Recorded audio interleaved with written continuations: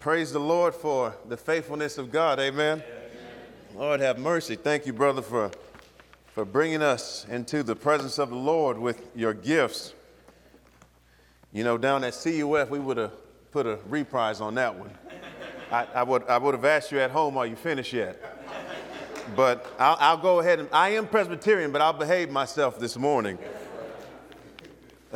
We are so excited to be here with you all this morning. I say we because we have a delegation that came up from Orlando, Florida to worship with you all this morning on the Lord's Day and to celebrate God's faithfulness in the life of Hope and in the life of Jared McClain. We bring greetings to Hope Presbyterian Church from Christ United Fellowship and to your pastor and the accompanying commission. We have so much to be grateful for this morning, and we certainly at CUF are incredibly grateful for the relationship that we have with you all. Several churches here, so thank you all so much for allowing us to share in this moment with you. You heard Pastor Wilmhoff say a few things already about Timothy as it relates to Jared. So you've noticed in your bulletins this morning that we are going to consider some words from 1 Timothy chapter 1. And excuse me, I'd be remiss if I also didn't say that joining us this morning in that delegation is my beautiful wife, Lucy, and our 4 daughters. She's with us this morning, our First Lady, and one of our ruling elders. So as I said, we brought a delegation up with us this morning to share in this time with you. Our text this morning comes from 1 Timothy chapter 1, and we'll look at verses 12 through 17. Pastor told me, I asked him, how much time do I have to preach this morning? He said, as long as the Holy Spirit allows you. So we'll see what God has in store for our time. If you have a copy of God's Word with you, please turn to 1 Timothy chapter 1. We'll look at verses 12 through 17, and the words will be published on the screen this morning as well. And when you turn there, you'll find these words recorded. I thank Him who has given me strength, Christ Jesus our Lord, because He judged me faithful, appointing me to His service. Though formerly I was a blasphemer, persecutor, and insolent opponent, but I received mercy because I had acted ignorantly in unbelief. And the grace of our Lord overflowed for me with the faith and love that are in Christ Jesus.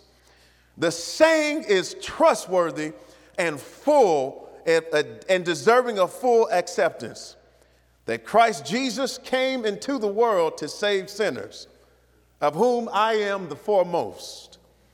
But I received mercy for this reason, that in me, as the foremost, Jesus might display His perfect patience as an example to those who were to believe in Him for eternal life. Here we go. To the King of the ages, immortal, invisible, the only God, be honor and glory forever and ever. Amen. This is the word of the Lord. Let us pray. Our gracious God and Father, we love you because you first loved us. Thank you. Thank you that you have gathered us here today to sit under your word. Lord, we come not as those who have mastered your word, but we come to be mastered by your word. So, Lord, we ask now that you would send your Holy Spirit. We ask that you would open the eyes of the blind. We pray that you would remove the block out of deaf ears. And God, we ask that you would turn hearts of stone into hearts of flesh. Lord, I come this morning boasting in my weakness. I come boasting only in Christ's power alone. Lord, I ask that you would hide me behind the cross. God, I pray that you would anoint me for this task, and may my words be faithful to you. What is not of you, O God, let it fall to the ground. Not to us, O Lord, not to us, but to you alone be all the glory. In Jesus' name we pray. Amen. Well, as you can see here from 1 Timothy, there's a conversation, there's a word of encouragement, there's a few thoughts that the great apostle Paul is offering to Timothy in his place of ministry, this young minister, one old minister to a young minister, an old minister who is looking near the end of his days, not too long from the time of writing this letter, and writing to a young minister who is dealing with some issues in the church, probably some obstinate members, probably a little bit of shyness, probably a little bit of concern about whether he will be effective in this gospel ministry. And so the old minister writes to him and encourages him and breaks out in God's purposes for salvation and breaks out in God's purposes for the church, and then also testifies about God's goodness and purposes in his life. And you might imagine if Paul were a worldly minded individual that he would boast of all the things that he had done, all the things that qualified him for service to the ministry. But here Paul comes forward with a great degree of humility, labeling himself as the chief of sinners, reminding Timothy of the central purpose of Christ's coming, to save sinners. And so this morning, as we navigate this text, you'll hear some of these themes, and I hope there'll be of some consolation and confrontation and motivation to go out and share the gospel with somebody. And I'm so encouraged this morning because I've been honored to be in Jared's life and to play a Paul in his life among the many Pauls that are in his life. So even as I am preaching to everyone here this morning, Jared, I pray that you would take these words and that you would internalize them and that the Holy Spirit would bear much fruit from them this morning. As I said, we're coming all the way from Central Florida, where on Tuesday, the high will be 81. That is about 60 to 70 degrees higher than it is right now. I don't say that to tempt you to jealousy. I say that to let you know that there's much work to be done down in Central Florida, and the temperature is just right for the work to be done. When it comes to March, the beaches start to get populated down in Central Florida. We live in the inland, but we're only 45 minutes away from the beach, and we've got a year-round beach pass because we like to make occasional trips to the beach. And we like to drive on the beach and park there and hang out and watch people as they pass by. Now, we like to talk to people as they pass by. There's a lot of mission, there's a lot of work to be done there on the beach. But one of the things that you see when you're on the beach are people who get stuck in the sand.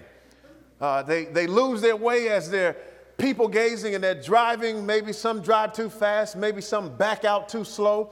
But nevertheless, as you're sitting down, you see people back out and they stop and then they get stuck. And then without fail, you can almost predict what is going to happen. They start to rev the engine harder and harder, thinking that they're going to move somewhere. And what ends up happening is they put their foot down on the gas and the tires start to spin and they start to sink deeper and deeper.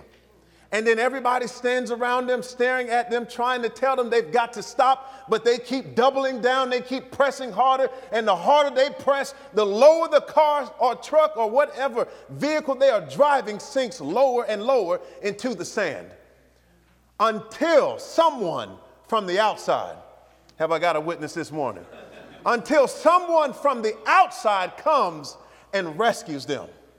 Whether it's a good Samaritan, whether it's a group of passerbyers that are laughing at them that decide to have a heart to move the vehicle out, or whether it's the beach patrol. No matter who it is or how they get it done, it takes someone outside of the vehicle to rescue them from that perilous and sinking situation. I would hazard a guess that all of us in here this morning know a thing or two about relying on ourselves, about relying on what's on the inside, if you will, to get us out of trouble. Relying on our own academic prowess, relying on our own physical strength, relying on our own social standing to run this race that Christ has set out for us. We do it in pride. We do it out of fear. We do it out of arrogance. But I would hazard a guess that all of us in here are familiar with that struggle of depending on ourselves, depending on our own strength to run the race that Christ has set before us. But there's also another group. There are people out there in the world who have not come to faith in Christ yet. There are people who are unbelievers who have their foot on the pedal to the metal. The pedal is all the way down to the ground, and they think they are moving, but they are sinking. That's all they're doing. They're running in place. They're spiritually dead, thinking they're going somewhere, but they are sinking. And so this morning, Paul has some words not only to encourage us who are already walking with Christ, as it relates to being comforted by the notion that Christ has already completed all the work that we sometimes keep trying to convince ourselves must be completed. So there's a word of comfort there for us as believers in Christ. But then there's also a word of exhortation towards humility. There's a word of comfort, but then there's also a word of confrontation for humility.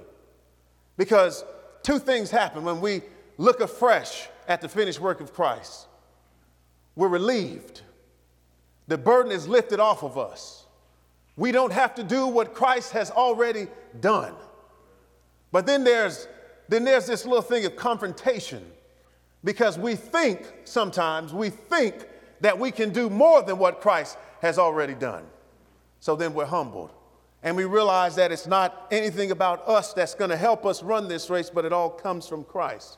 So I pray this morning that we will not only be confronted by this reality, but that our hearts will be comforted, that we would be set free. But then we also need to be moved towards mission, because a calling to Christ is simultaneously a commission to share the good news about Christ, the one who saves. And so this morning, as an homage to this wonderful Baptist church that allows us to meet here, I have 3 points for us: the power of Christ, the purpose of Christ, and the praise of Christ. Say amen for the alliteration, church. So we'll look at verses 12 through 17. First, we see here the power of Christ. Paul says, I thank him who has given me strength, Christ Jesus our Lord, because he judged me faithful, appointing me to his service. Can we stop right there for a second? Paul begins this section with thanksgiving.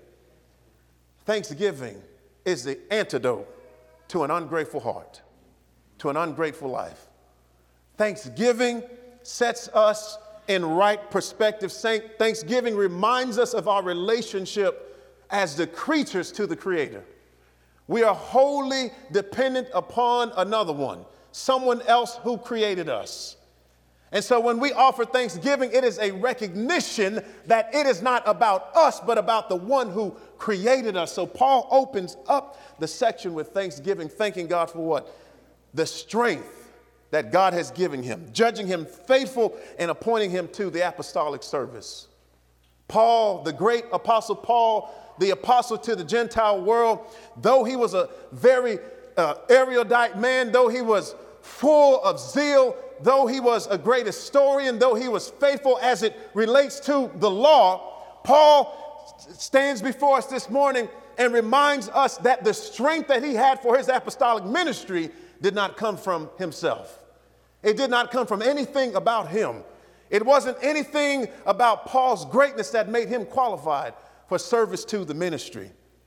Paul says, I thank God who gave me strength. I thank God for the strength that comes from outside of me, not the strength that comes inside of me. God judged him faithful. It wasn't anything that Paul did on his own. It was the unmerited favor of God. And now Paul is not here boasting. He is acknowledging that Christ's call on his life came despite his former life.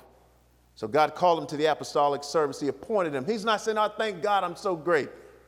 Paul's saying, I thank God for his greatness and his kindness towards me. What did Paul say? That he was a blasphemer, he was a persecutor, and he was an insolent opponent. Paul says, before you think more of me than you ought, Timothy, let me remind you of the life from which God called me. I was hostile to the church. I blasphemed God. I I was a ravenous wolf. I was an opponent of the mission of Christ. These are all contentious and combative words, but this summarized Paul's ministry before Christ called him to his ministry. And this is no exaggeration. What does Acts 8 tells us? Paul said, it says here in Acts chapter 8, and Saul approved of his execution. His name was Saul before the Lord converted him to Paul. And there arose on that day a great persecution against the church in Jerusalem, and they were all scattered throughout the regions of Judea and Samaria, except the apostles.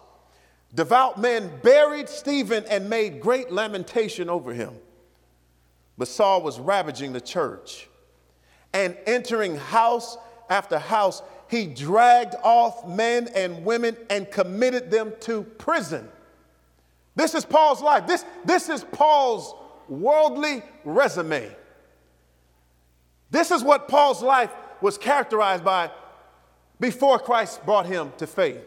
And then again in Acts chapter 26, verse 9 through 11, he says, I myself was convinced that I ought to do many things in opposing the name of Jesus. So opposition was at the heart of the Apostle Paul before the Lord called him. Opposition is what characterized Saul before the Lord converted him. Isn't that what he says? I myself was convinced that I ought to do many things in opposing the name of the Jesus of Nazareth. That was his mission, to oppose the church. To oppose the church. This is a summary of Paul's life before the Lord saved him. And I did so in Jerusalem. What did he say? I not only locked up many of the saints in prison after receiving authority from the chief priests, but when they were put to death, I cast my vote against them. So Paul wasn't just trying to stop the mission of God, mission of Christ. Paul was trying to kill the people of Christ. Paul was trying to put an end to it. And he thought he was doing God's will. Said, I cast my vote against them. And I punished them often in all the synagogues and tried to make them blaspheme. And in raging fury against them, I persecuted them even to the foreign cities. Paul's not boasting about how great he is. Paul's boasting about how great God is to a man who thought he was doing God's will by opposing God. We're talking about the power of Christ right now. He says in verse 13, but I received mercy because I had acted ignorantly in unbelief. Now, the basis of God's mercy is not Paul's unbelief. Let's be clear about that. Paul was held fully accountable for his sins. The sins he committed, he was accountable for them. But what we have here is a picture of a God who is merciful. What we have is a picture of a God who does not hold us accountable, who does not judge us according to what our sin deserves. We're accountable, but who could stand if God judged us according to our deeds? Paul said, I acted ignorantly, but God was merciful. That is, Paul got what he did not deserve. Paul deserved death, but God gave him life. We're talking about a man here who thought he was doing God's will to kill and crush God's mission and his people. But he received mercy. Paul says in verse 14, and the grace of our Lord overflowed for me with the faith and love that are in Christ Jesus. What is Paul illustrating when he says, what does he mean when he says, and the grace of our Lord overflow? That is, it super abounded. No matter how high, how wide, how deep, how great Paul's sin was, God's grace was greater. It's like standing on the beach and a tsunami overtakes you. A tsunami of God's grace is what Paul is here describing. It's super abounded. It's super abounded in faith and love. The very ability to believe in God comes from God. It's not that God made it possible. It's not that God made it possible and left it up to us to figure out. No, God gives us the gift of faith, the ability to procure the salvation that he extends, to appropriate it. It all comes from God's grace. Nothing in Paul, all from God's grace. And the love that Paul possesses comes from the mercy of God.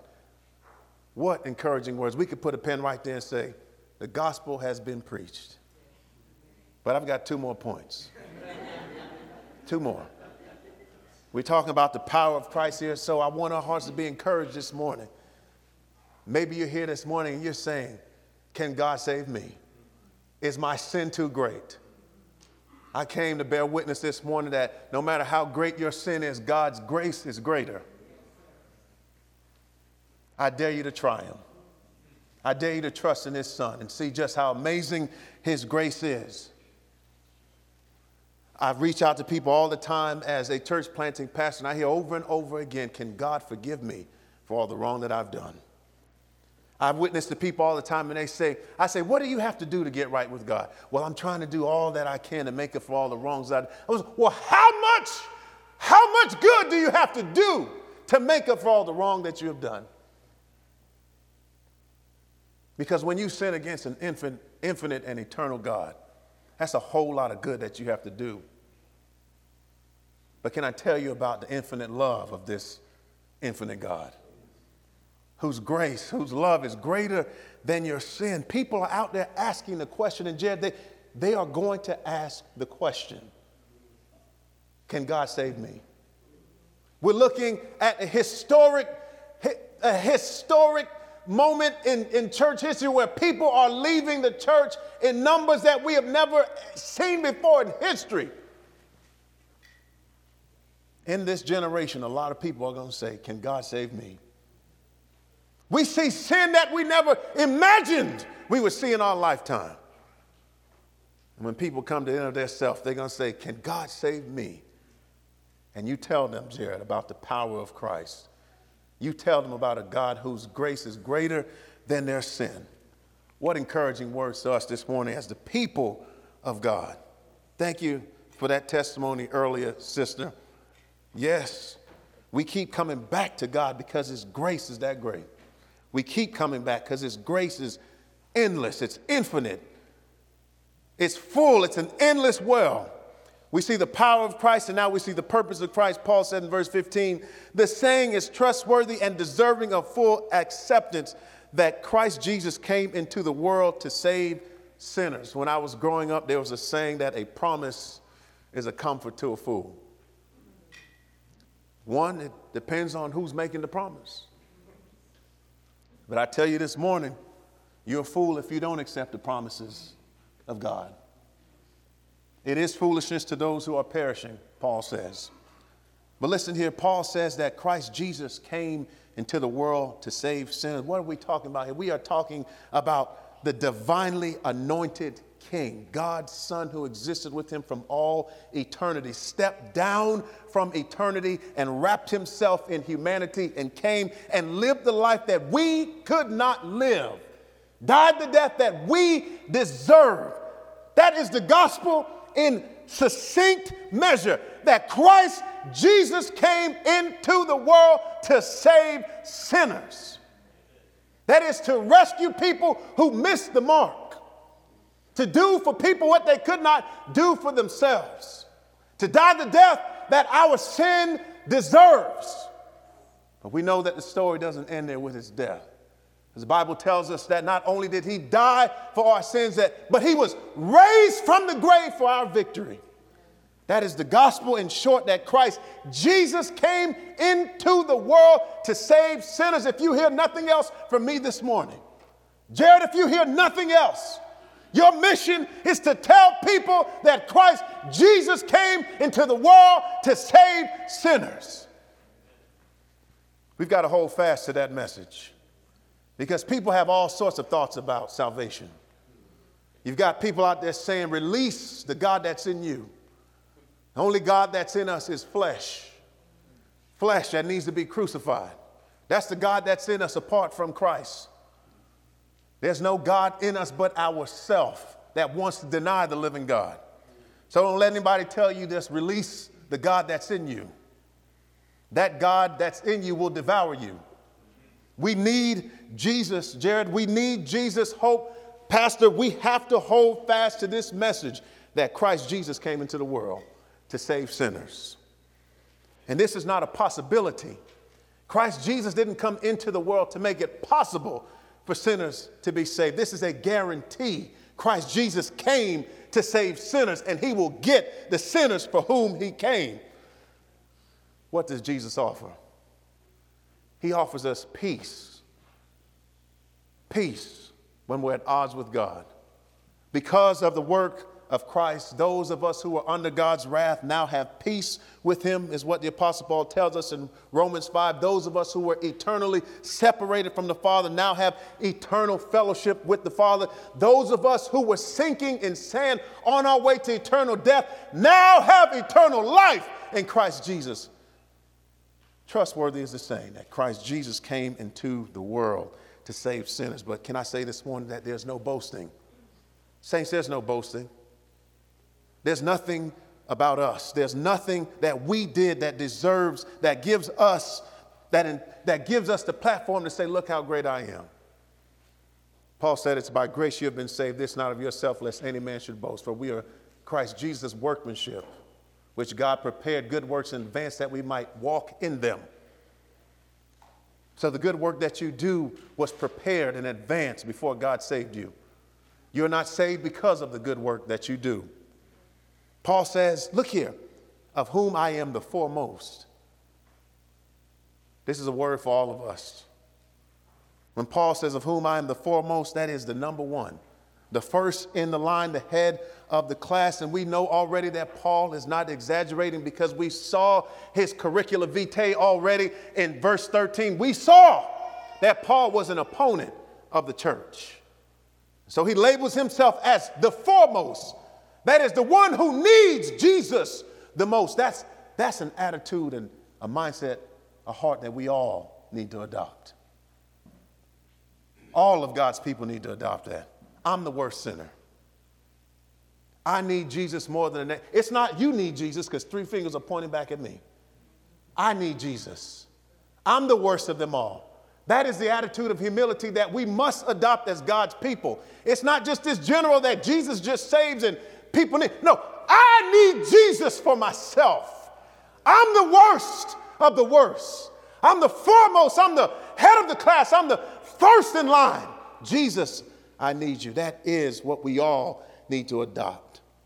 This is one of the things I really appreciate about being a Reformed Christian. We have a healthy appreciation of man's depravity, of our need for God. And I would that as all of us here as God's people would see our need more and more, because the more we realize our sin, the deeper we realize our sin, the sweeter God's grace becomes. The more we acknowledge that we need Jesus, the sweeter that grace is. It's when we walk around as though we don't have a sin problem, where God's grace seems okay, but God's grace is great. When you realize how great your sin is, then you realize how great God's grace is. Is somebody with me this morning? I'm just making sure. Super sinners are saved by super grace.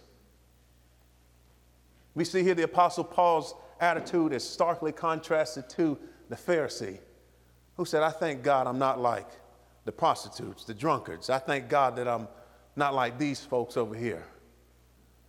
I thank God I'm not like the tax collector. We've got this thing figured out. And the one who walked away justified was the one who said, Lord, have mercy on me, a sinner. If we acknowledge our sin, God's mercy will be fresh in our lives. I realized this sometime when I started sharing my testimony publicly in college. I stood up one day in high school and I said, I thank God that I'm not like this or a convict Christian, that God had to do this, do that, and all these other things to save me. And then, as I beheld the depths of my sin, my testimony changed till I thank God that I wasn't like a convict Christian, till I thank God, because the same grace that saved the convict is the same grace that saved me. You see, when you understand the depth of your sin, God's grace becomes greater in your life. Paul says in verse 16, but I received mercy for this reason, that in me as the foremost, Jesus Christ might display his perfect patience as an example to those who were to believe in him for eternal life. Paul is Christ's portrait of long suffering. And saints, can I say this morning, if he can turn that convict into an apostle, then he can save anyone. If he can take an opponent like the Apostle Paul and make him a proponent of, then he can save anyone. He can save you, he can save me. And this is the message that we are taking out to people. A call to Christ is a commission to share the good news of Jesus Christ. And then we see here finally, not only do we have the power, not only do we have the purpose of God. What is my purpose? My purpose is to glorify God and enjoy Him forever. My purpose is to live on mission for Christ. But now we have the praise of Christ. He says in verse 17, to the King of the ages, immortal, invisible, the only God, be honor and glory forever and ever. Amen. What is the fitting response to God after we ponder and treasure in our hearts His mercy and His grace in saving us?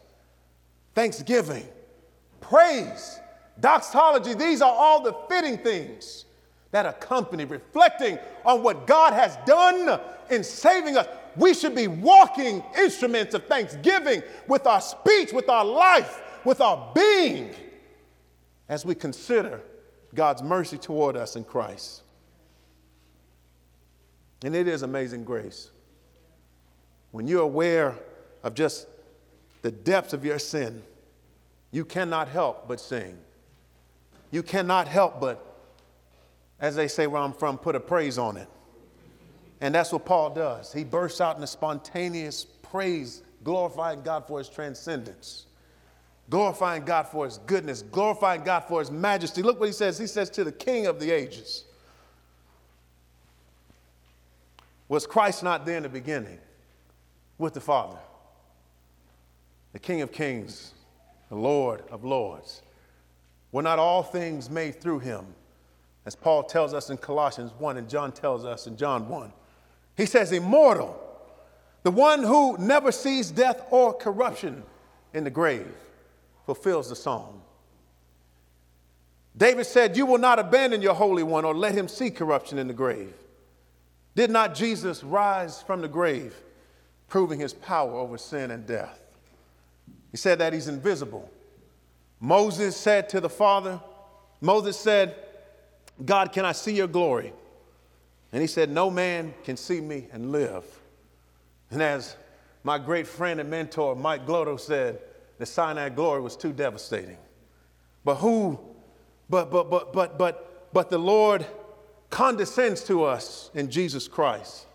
And Paul tells us that in Christ Jesus, all the fullness of deity dwells bodily.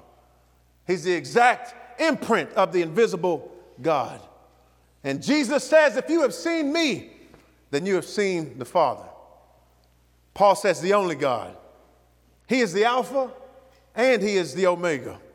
He's the gateway to eternity. Thomas said, Lord, show us the way. And Jesus said, I am the way. I am the truth. And I am the life. No man comes to the Father except through me. Listen, our testimony this morning is that Jesus is good and that Jesus saves sinner. Jesus saves all kinds of sinners.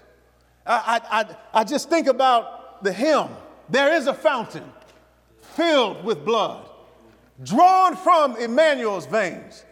And when sinners plunge beneath that flood, they lose all their guilt and stain. And what did it? The dying thief rejoiced to see that fountain in his day. And there am I, though vile as he, wash all my sins away. I tell you, we come to talk about a good God this morning. The news that we carry out to the world is that Christ Jesus came into the world to save sinners. That's our message this morning, that Jesus saves. And when you think about what Jesus has done in your life, I know that it will stir up a song, because when I think about what Jesus has done in my life, it stirs up a song in me. And sometimes I just have to walk around and say, thank the Lord. Thank the Lord. Thank the Lord. Thank the Lord. Thank the Lord. Thank the Lord. Thank the Lord. Let us pray. Our gracious God and Father, we thank you for the mercy that you have extended to us in your Son, Jesus. And we pray, oh God, that you would seal these words to our hearts by the power of your Spirit, that we might serve you with joyful obedience. In Jesus' name we pray. And all God's people said together, amen.